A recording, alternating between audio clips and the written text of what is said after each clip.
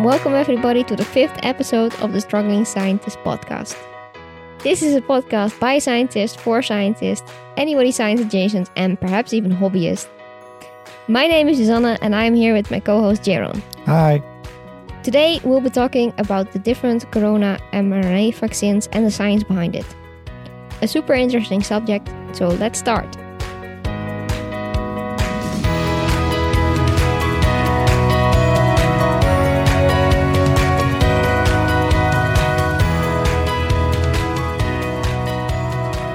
Okay, so these corona vaccines, and then specifically the mRNA ones from Pfizer and Moderna, they're super interesting, and it has been, I guess, a bit impossible to not have heard anything about them, since they are big in the news right now and have been for a while, of course.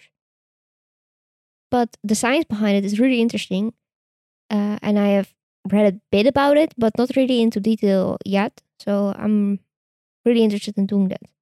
What about you?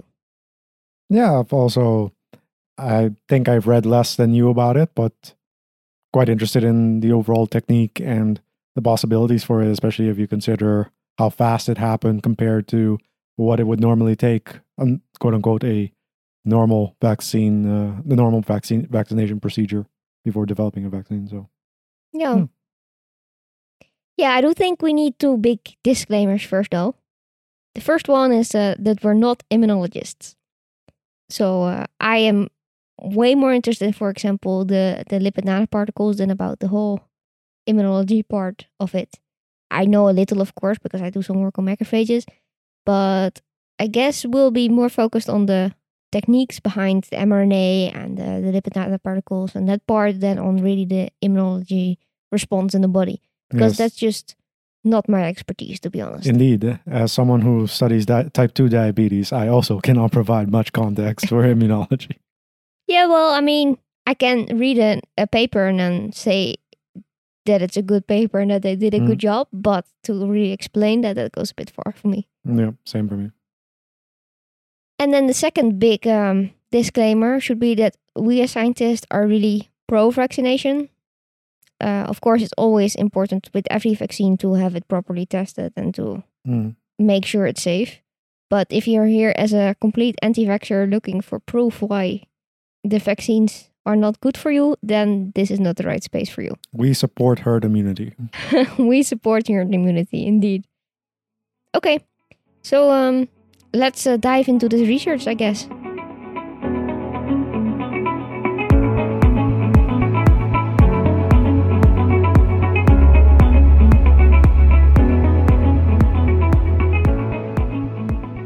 So, I have prepared a bit about this vaccine. 30-minute presentation? 30-minute presentation, 33 slides. So, the research was super interesting, and I've learned a lot from it. I know you've also read a bit about it, but maybe a bit less than me about the lipid nanoparticles, because, of course, lipids, that's totally my thing. So, I got super enthusiastic about this whole thing, and maybe a bit too much, but let's see how far we get. Yes, I will let you start off your monologue and then I will interject with not so clever questions. Well, I mean, it's good if you ask me questions because then I will be able to explain things clearly. Okay, so I want to talk about a couple of things about the different components of the vaccines and how each of these components was developed and what they do and what they mean. A little bit about the result of the clinical trials, because that's of course important. And then in the end, a bit about what has been happening now and our opinions about it, of course. Although I don't know if our opinions matter that much in this case. Maybe not yet. Nah. Okay, so there are two mRNA vaccines that are out right now. I know that there are some more in the pipeworks actually, but these are the two that are available right now. And it's the Pfizer BioNTech and it's actually called in the literature BNT16B2. So if you want to read anything about it, that's the proper name of it. And then you have the Moderna vaccine, and that's called mRNA 1273. Such fancy names. Such fancy names. But, I mean, a bit code names in the literature, because I guess not everybody will be able to find that. Compound X would have done just as well. Well, there's also a BNT16 B1. So we'll talk about that in a minute. So these mRNA vaccines were quite new, but they had been working on that for quite a long time, and there were actually already cancer mRNA vaccines in the works in a clinical phase 1 trial. So they were already quite far along with it. It wasn't completely new, but it is the first time that a vaccine with this actually got onto the market. And was that the case for both Pfizer and Moderna that they were working on it? I am not sure which one had the clinical trials already ongoing. I think actually both already. They had been working on this for a long time of them both. And I think Moderna a little bit longer than Pfizer, but it wasn't something that they just pulled out of their sleeves and hoppa, let's do this. That sounds like something people should do during a pandemic. No. Okay. So the whole idea of these vaccines, of course, is that you have mRNA, which encodes for a protein, in this case the spike protein. You try to get it into the cell so that the cell can produce your protein. That then gets presented to the immune system, and then you get this immune response. And a very big benefit of this vaccine is that you can really adapt the mRNA that you put in your vaccine really easily, and that it's also not that difficult to produce. And that's also why they were one of the first to get ready and get through their test and everything. So this mRNA gets packaged into these lipid nanoparticles, as I've mentioned before. But what is in this vaccine actually? So you have the mRNA itself, you have the lipids that make up the lipid nanoparticles, you have some salts, some sugar, and the Moderna vaccine also has some acid stabilizer things. So we'll go slowly through the different components that are in these vaccines. First one is the mRNA. And for Moderna, they have mRNA that encodes for the complete spike protein, this mRNA 1273 that I've mentioned before. Pfizer actually tested two different ones. And I think they only tested clinical phase 1 with both. And then in the end, they chose this B2 one. And they tested two, one for the complete spike protein and one for only the receptor binding domain of the protein. So the part that really binds to the ACE receptor, which is of course the most important part. And they tested both. They both seem to work fine in getting an immune response, but they found this B2 version, so that's only the binding domain of the spike protein, to have a little bit less side effects in elderly people. And since they thought, well, this is the major group that we will have to protect, they went with the one that only has this binding domain. Now, in hindsight, this makes the Moderna maybe a tiny bit better against different variants of the virus, because you make antibodies against all different parts of the spike protein instead of just this one domain, really. But on the other hand, this Pfizer with the ACE binding domain really seems to work well for a lot of variants, probably because it's a really important domain of the protein and that of the it virus. can't easily mutate away from. Yeah. So far, Pfizer doesn't have any problems with it yet, but maybe Moderna might have an advantage there since you have this whole spike protein in there. But again, Pfizer tested both, and they went for this one. Okay, now this mRNA is modified a bit, incorporating a 1-methyl pseudouridine, and this is just to dampen the immune response of just the naked mRNA, and also increase the translation a bit. And then afterwards, the mRNA gets degraded anyway in the cell. So that's really all that you need to know about the mRNA part of this vaccine. But these mRNAs are then packaged into these lipid nanoparticles, and this is the part where I get really excited about. So these lipid nanoparticles, they have been working on this, different people, for 3 decades already. So that's a lot longer than what I knew about, at least. And it all started with liposomes. And liposomes are just a basic phospholipid layer where you then can package things in there, like drugs and DNA, mRNA. And people thought that this would be a good way to target it to cells and maybe even make it cell type specific if you use different receptor to get it then into the cell. So that's how it started. But in the 3 decades since, they have found that it's a lot more difficult than what they thought. But they were really interested in it already for a long time. And in 2010, people were actually really interested because they thought it could be really helpful for sRNA delivery into cells as a potential treatment, where if people make proteins that aren't good for them, you can knock them down. And then, however, that turned out to be quite difficult. And then there was a bit of a dip in the interest in the lipid nanoparticles. But now, of course, it's super in again and everybody wants to get in on it. There are a lot of new companies trying to investigate this. And this was all because of the mRNA vaccines. But also, you can also get DNA in there, and it would also be a really good way to get CRISPR into cells in the body. So that's why there are a lot of companies now all of a sudden interested in it again. And these lipid nanoparticles are the most successful if they imitate LDL particles, and they actually use the LDL receptor to get into the cell. Now, LDL receptor, I have a paper on that, so I mean... #humble. Well...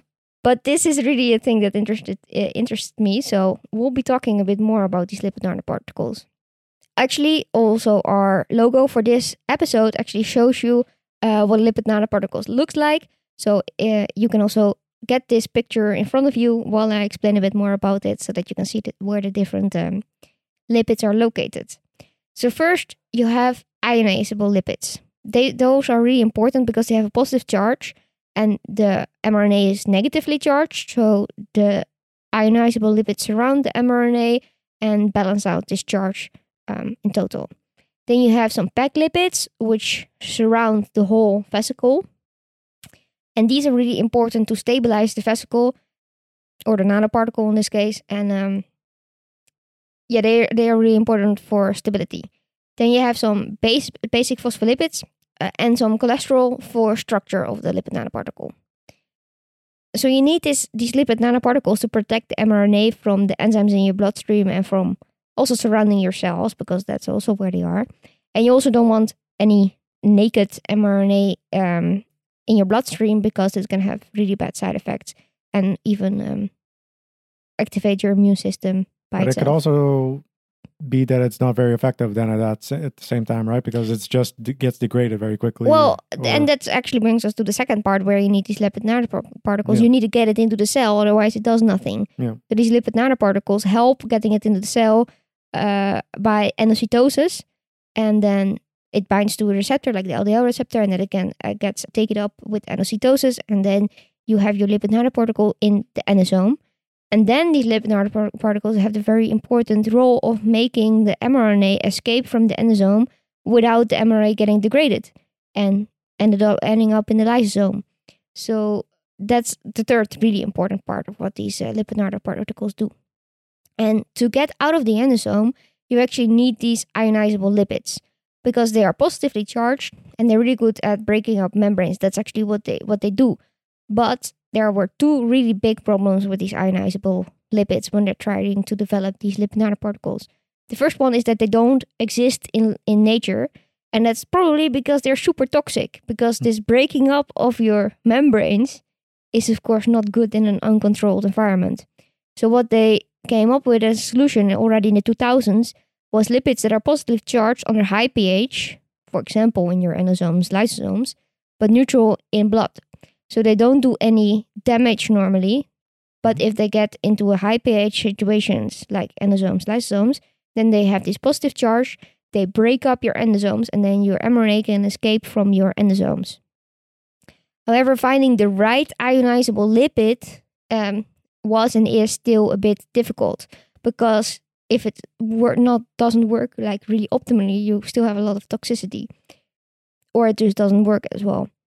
We are very excited to be able to introduce you to our new sponsor, Jenny AI.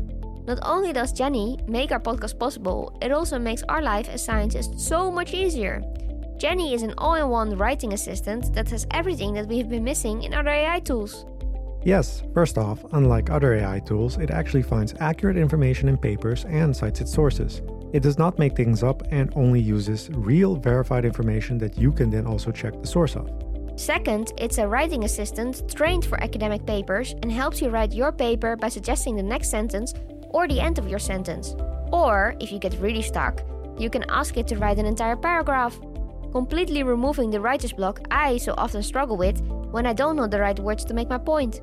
It helped me write an introduction to a paper I've been struggling with in half an hour. It even suggests which papers to cite. You can add your own library or search the entire internet for papers. Just type the add symbol to easily add a reference and it gets automatically added to the reference list. And the last thing we absolutely love is that it has an AI chatbot that can see your document and give feedback on how to improve your manuscript. Or you can ask it questions, such as what are the potential therapeutic benefits of ... and it will search through the papers for you for the answer. I can only say that my stress level has gone down significantly since I started using Jenny. Check out the free version now at thestrugglingscientist.com/Jenny, and if you love it, use the code SCIENCE20 for a 20% discount. Now they also, during the testing of this whole 30 years basically, they had some problems with that the particles, the lipid nanoparticles, didn't degrade fast enough and then you got an immune response. And that is probably because of these stabilizing PEG proteins. So that's the next part we'll talk about. These PEG proteins, PEG-related lipids, PEG lipids, are lipids with a polyethylene glycol strand attached to the lipid head. So you have your lipid with your protein, your PEG protein attached to it, and they're really important for the particle size during formulation. They prevent aggregating and storage in the cell, and they also shield your particle from the immune system. However, there are also some negatives. So they can prevent receptor binding, because of course you want your lipid nanoparticle to bind to a receptor to take it up. And this can be prevented if you have like a fully coated lipid nanoparticle with these PEG proteins of PEG strands.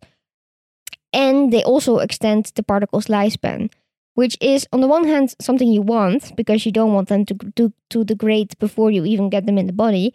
But on the other hand, you also don't want them to stick around too long because then your immune system has time to react and they might trigger an allergic response in some people. So this could also be something that's happening in some of the side effects with this anaphylactic response that they see in a very, very tiny amount of people with these vaccines. Okay, so back to these ionizable lipids that are so super important. They were really, really, really difficult to get. So there was a company in 2010 that was working on these ionizable lipids. And they tested, I think, 300 in vitro on cells. And then 50 seemed to do something positive. Then they tried it into mice and only one worked. Well, that narrows it down. Yeah, that narrows it down a lot. But it turned out that any in vitro screening just doesn't work. So at some point they stopped testing it into cells and they immediately started testing mice because there was some toxicity of these lipids. And there were just a lot of effects that you couldn't see. So this made screening for these just a complete disaster, basically. But then in 2010, they found one, the MC3, and that ionizable lipids worked quite well to get mRNAs into cells. And they tested in mice and then in humans. And then the first lipid nanoparticle delivered drug was approved in 2018. Which is, I mean, a few years ago, but not that long ago. That's ancient. Okay. In Corona times, that feels like 10 years ago. But what is really important to know about this first lipid nanoparticle delivered drug was that it's for a very rare disease, and it required an 18-minute infusion for every 3 weeks, and pre-treatment with multiple anti-inflammatory drugs to make sure that people didn't respond to the nanoparticle itself.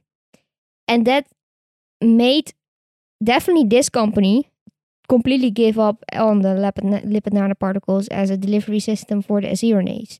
So they already discovered in 2010, and by the time that in 2018 their drug was approved and they got through all these clinical trials, they were really done with it. And so were a lot more people. They just were too difficult to figure out, basically. So that's really interesting that this technique that we're now all so hyped about really went through this really difficult time. So then you had BioNTech, which was started in 2018, and Moderna in 2010.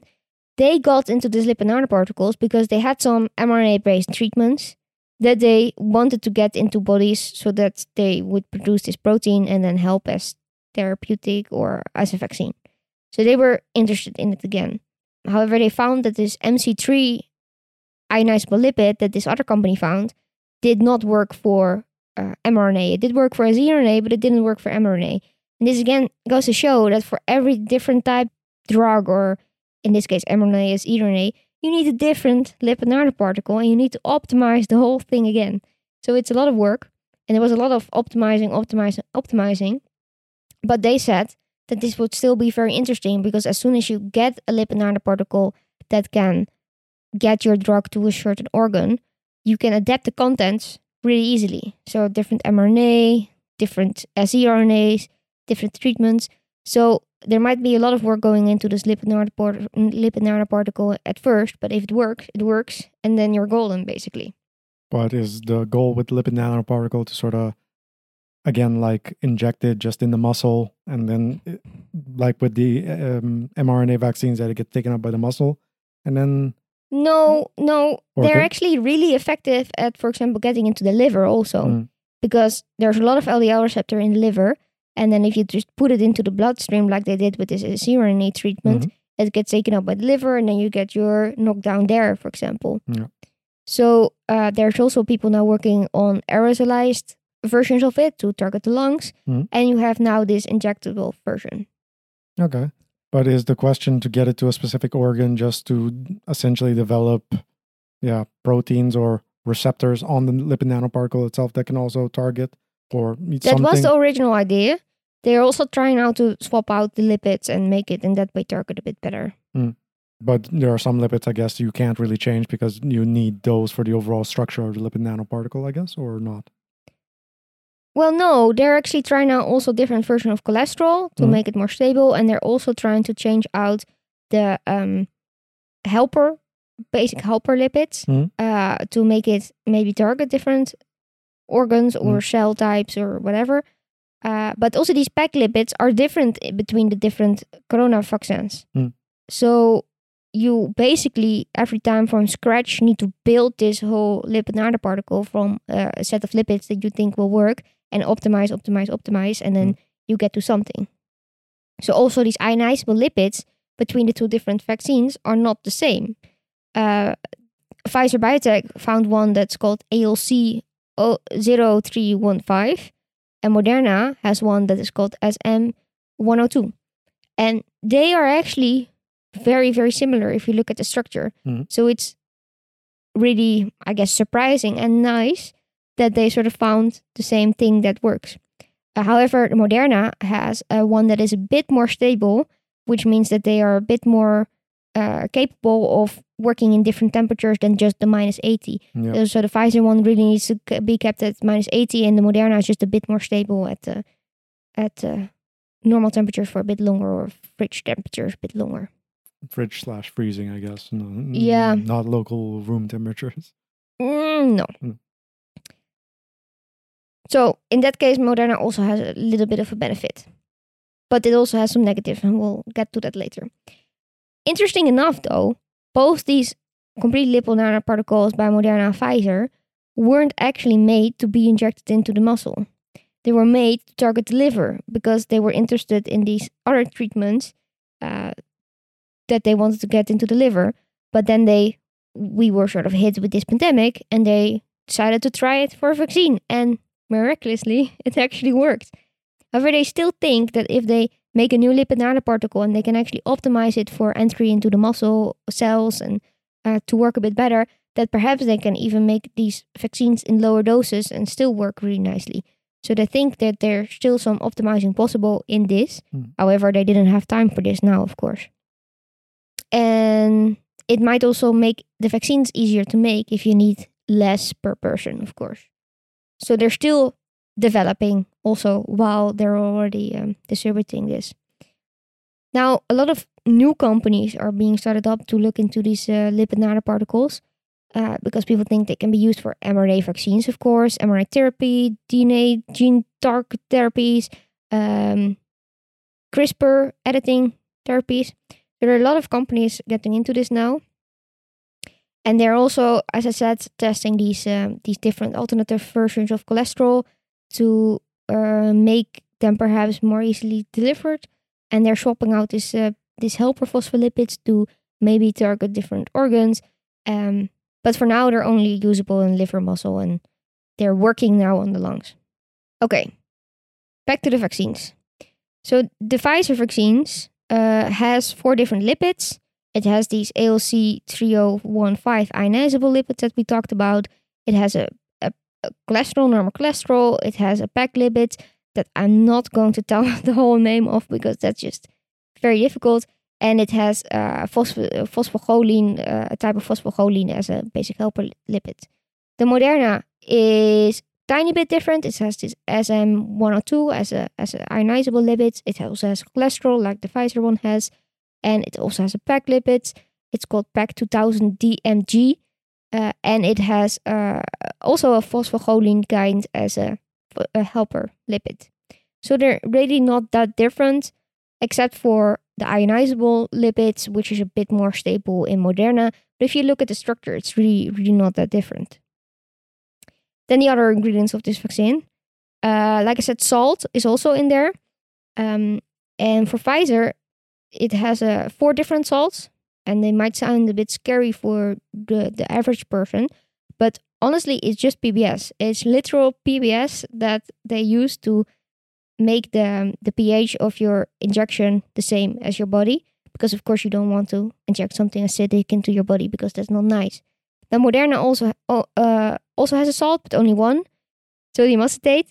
And because only has one, it also has some acids in there, acetic acid and some an acid stabilizer called trometamine. Alrighty. Might sound a bit scary, but again, it's only to balance the pH out so that you don't inject something that your body doesn't like into your body, so you want to have the same pH as that your body is, of course. Then there's also sugar in there, and it's just a bit of sucrose, so very basic. Not even glucose. No, it's not glucose. It's 2 glucose molecules together, right? It's sucrose. Pretty sure. You should know. No, I should. Okay, well, it's just a bit of basic sucrose, and it's just to help the molecules maintain their shape during freezing and defreezing, and so also not a very scary ingredient. And that's actually it. So the nice thing about these vaccines is that they need no preservatives.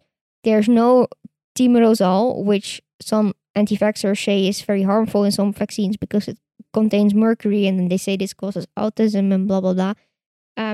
While that hasn't been proven at all, a lot of people are now sort of boycotting this thimerosal. But these mRNA vaccines don't need them. And they also need nothing to boost an immune response. So a lot of traditional vaccines use something to boost an immune response so that if you get a protein injected into you, that you then make an immune response to that protein. But since this mRNA vaccines uses your own cells to make the protein and sort of induces a more natural immune response, you don't need anything to boost an immune response. Now, of course, there's also no microchips in there. I just Take wanted that, to Bill Gates. just wanted to put that out there. Okay, so then how would that even work, though? You can't put like a microchip in like a nanoparticle. Just size-wise, that wouldn't work. No. And if you need the type of injections that you need, for example, to get a microchip into a dog, that you would notice. Yeah, you would notice. You would notice. Bill Gates must have some real technology going on there. Yeah. No, actually, these nanoparticles are no bigger than the original virus itself. So they're super tiny. And nope. Yeah. Okay, so then the clinical trials. So this was all just a bit about talking about how they developed these vaccines and what is in them. And the clinical trials. As I said, Pfizer tested 2 of them, the B2 and the B1. And the B1 was the full spike protein and the B2 was only part of it. And they both worked quite well. And they already showed that the first shots gave some innate immune response, but the second shot really stimulated the innate immune response a lot more, and also activated the B and the T cells. And also, the second shot shows a bit more side effects because it's just a stronger response of your immune system. Now, again, I'm not an immunologist, so I'm not going to go into too much detail but about side this. Effects being, for example, like a sore arm or something like Yes, that, not necessarily like headache, something a bit of a detrimental. fever, that type of side effects. Yeah. So Pfizer tested two different amounts, 30 microgram and 100 microgram, and they showed that 30 was actually enough to already have an immune response. And indeed, these side effects were a bit of pain in the arm, a bit of swelling, headache, a bit of fever, fatigue. They actually showed that younger people have a bit more side effect. And then with younger people, I mean people below 55, because that's the cutoff that they made in their research. And they were having a bit more side effect than older people. And these vaccines were 95% effective in preventing COVID cases. And they were 100% effective in preventing people going into the hospital with severe COVID. So that was a really, really, really nice positive response. They had 30,000 participants and 196 COVID cases in the placebo group, and then 95% less in the treatment group, so 9 actually. They also showed that this second dose of the Pfizer vaccine really, really gives more protection, because the vaccine with only one dose was only 52% effective. And they measured that with the amount of COVID cases they got from the time of the first dose until the second dose. So that takes this whole, I think it's 4 weeks between the two vaccines. These whole 4 weeks, they showed 52% effective. Is it 4 weeks with Pfizer? I thought it was closer to 3 weeks. Because I thought it was day 1, and then 3 weeks later on day 22 you get... yeah, I think so. Because I thought that's also one of the quote-unquote the drawbacks of Moderna, that it actually takes 4 weeks with Moderna to get... Okay. And they also showed that the immune response you get after these vaccinations is a lot stronger than the immune response you get after natural infections. And the very early indications, so this is not completely for sure yet, that it also lasted a lot longer than your normal immune response. So hopefully we're protected a bit longer against COVID with this. Yeah, but that it might also be beneficial for people who already got infected with COVID to also get vaccinated again, because you get a lot more stronger immune response. Now there is something to say that if you already had COVID, that you would only need one vaccination, because your immune system has already seen it, and then with one you could get a stronger immune response. But until they really prove that, that's not really been shown yet. I would just recommend getting both. You might have a bit more of a sick reaction to it, because your immune system has already been primed, but that only means that you're more protected afterwards. So I would take it if I would have had corona. Pfizer is also working on I think also Moderna are now working on booster vaccines to, of course, after a while boost your immunity again, and also include different variants. So they're still working on it. Now, Moderna clinical trials. They tested actually 3 doses. They had a 25 microgram, 100 microgram, and a 250 microgram. They chose in the end the 100 microgram. So Pfizer vaccine chose the 30 microgram, and Moderna chose the 100 microgram. So they have a bit higher doses. They also had sort of the same side effects that they found, like fatigue, chills, headache, muscle aches, redness in the arm. They only found fevers though with the second dose. So again, the second dose had a bit worse side effect than the first one. And they found a bit too much side effects with the 250 microgram dose. So like the fever, one person had a fever above 39 degrees, and this was just cutoff point for them to choose the 100 microgram. And they actually measured already antibody response after 15 days. I think for Pfizer it was 21 days for the antibodies, but in Moderna it was 15 days. And also for Moderna, you just get a lot better immune response in all participants after the second dose. Also after the first dose, not in all participants they could measure the antibodies yet, but after the second dose, this was a lot better. So it's really important also to get your second dose, because they have been seeing that some people don't come back for the second dose because they feel like they were already protected after the first. But the second one is also really important. But did Moderna also have information on how effective just one vaccination was, or the first shot? I didn't read that, no.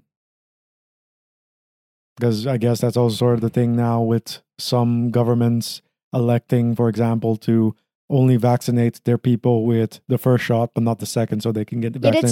That's actually quite dangerous, I think, because one, you don't get the full immunity, and also it's really shown that after the second dose you have immunity in a large portion of your group, but after the first dose, not everybody had clear antibody signals yet.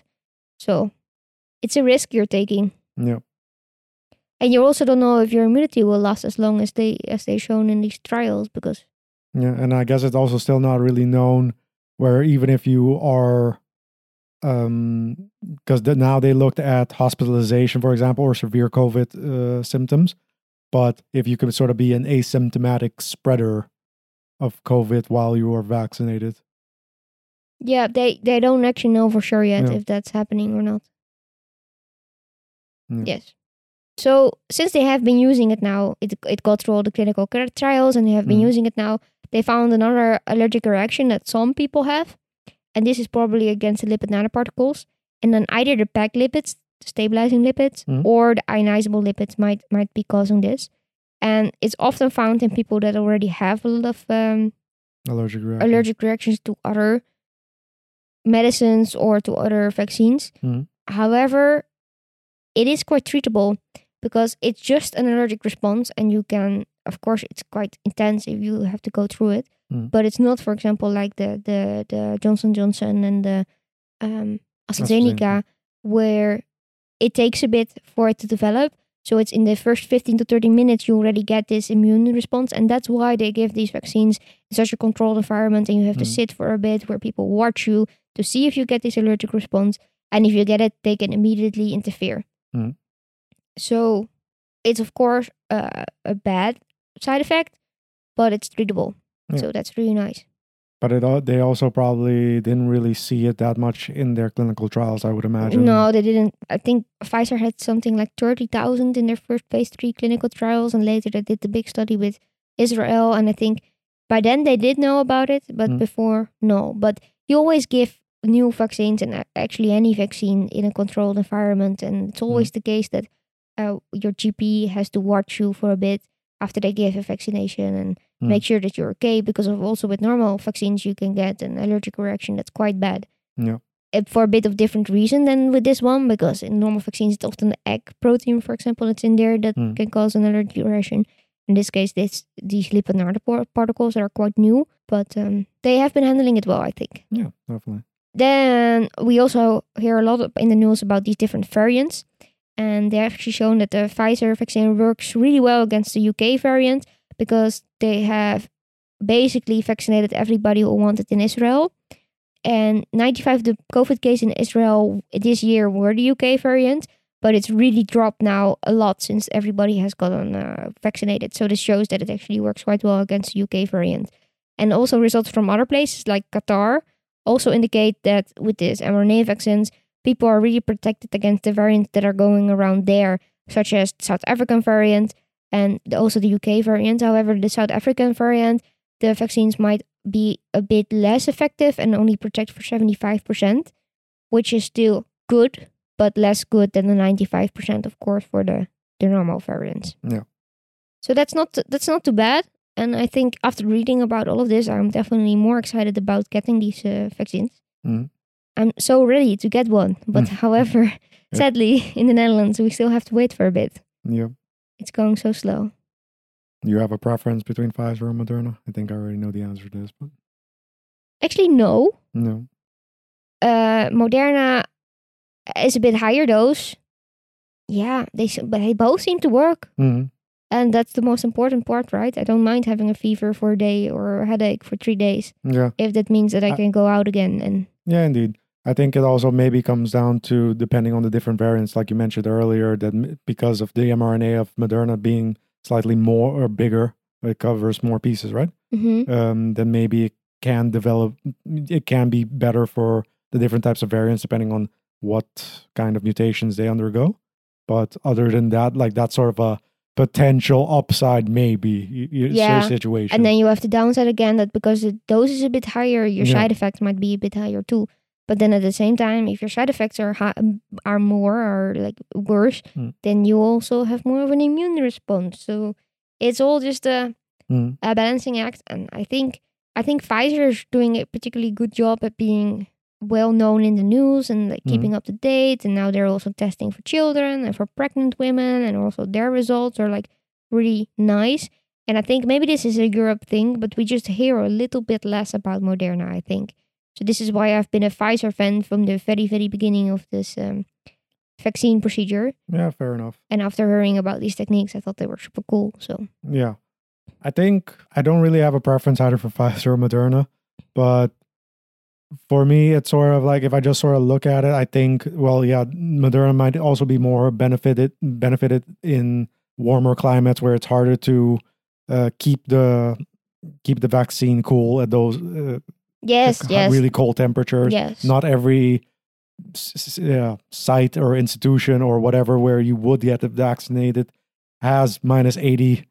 No, but there storage. also, of course, there are 2 other vaccines that are also working. Mhm. Have some side effects, but that might be a topic for another podcast in a future moment.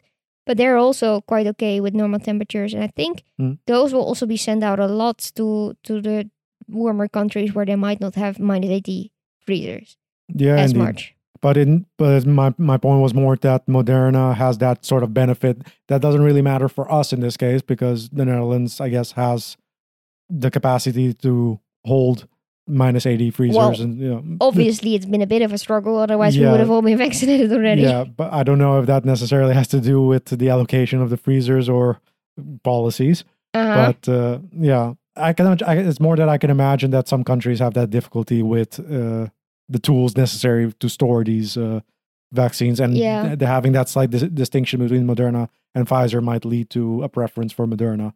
Yeah, but for what I want in my arm, I would love either Moderna or Pfizer. I wouldn't mind. No, indeed. At this point, we just want the herd immunity. At this point, like it'd be nice to go back to pre-corona a little bit again. Yes. Yeah, I'm. Since I'm a woman in a risk age, I would be a little bit less happy with either AstraZeneca, which I don't even give under 60 anymore in the Netherlands, or Johnson & Johnson, I think, because I'm right exactly in that risk group that might have thrombotic effects and adverse effect. And also in my family, it is a lot. So I would be a little bit less happy with those. But either mRNA vaccine, I'm fine. Yeah, I mean, they did. I think they did a great job at overall just all their phase 2 and 3 trials and looking at the side effects and stuff like that. I don't know if we want to touch on this already, but I thought it was actually AstraZeneca that had to temporarily stop their trials because Pfizer actually also, but it was shown to not have anything to do with. Because I thought it was AstraZeneca that they temporarily had to stop it because they had a very serious side effect that is supposed to be sort of a quote-unquote 1 in a million chance, but if you're picking it up with... Oh, you mean the thrombotic... Yes. They actually stopped. But also Johnson & Johnson had a pause in their distribution because of this. Yeah. But honestly, the fact that we pick up these side effects, well, in the beginning, they were thought to be 1 in a million. It's now somewhere between 1 in 125,000 and 1 in a million because they aren't sure yet. Yeah. The fact that we picked it up so quickly shows that our system works. Yeah. And yes, it's a really bad side effect, but I trust our system because it has been shown to work. Yeah, indeed. And again, depending on where you live, how much risk you're currently in, to get corona, how your healthcare system is doing. For example, in India, it's really going downhill right now. If I would be in India right now, I would be thinking a lot differently about getting AstraZeneca. Yeah. Although given in terms of not getting it or getting it, you mean? Getting it. Yeah. So it's really a decision you need to make for yourself. But again, AstraZeneca and Johnson & Johnson are not the vaccines that we're talking about right now in this podcast. Indeed. They are a completely different story that we might touch upon later. I'm not sure. I really thought these 2 mRNA vaccines were super interesting because of the techniques behind it and that they're so novel and new and interesting to me because, lipids. Tiny little bit of sucrose, apparently. A tiny little bit of sucrose, yes. Very important. Cool vaccines and also so cool that they need so little to work. Yeah, indeed. Thank God for basic research. Yes. Getting there with the mRNA and the lipid nanoparticles. And people not giving up even after 30 years of working on this. Yep. There are some researchers that really, really help the world. Yep. And that's all you want, of course, as a researcher in the end. Yeah, And funding. You yes, also want funding funding. would really help. Because I think that's also something that we don't really touch on here, but the funding for these vaccines really helped a lot in terms of speeding up the process as well. Yes. Because otherwise, in a normal circumstance without a pandemic, these companies would have had to pay for everything.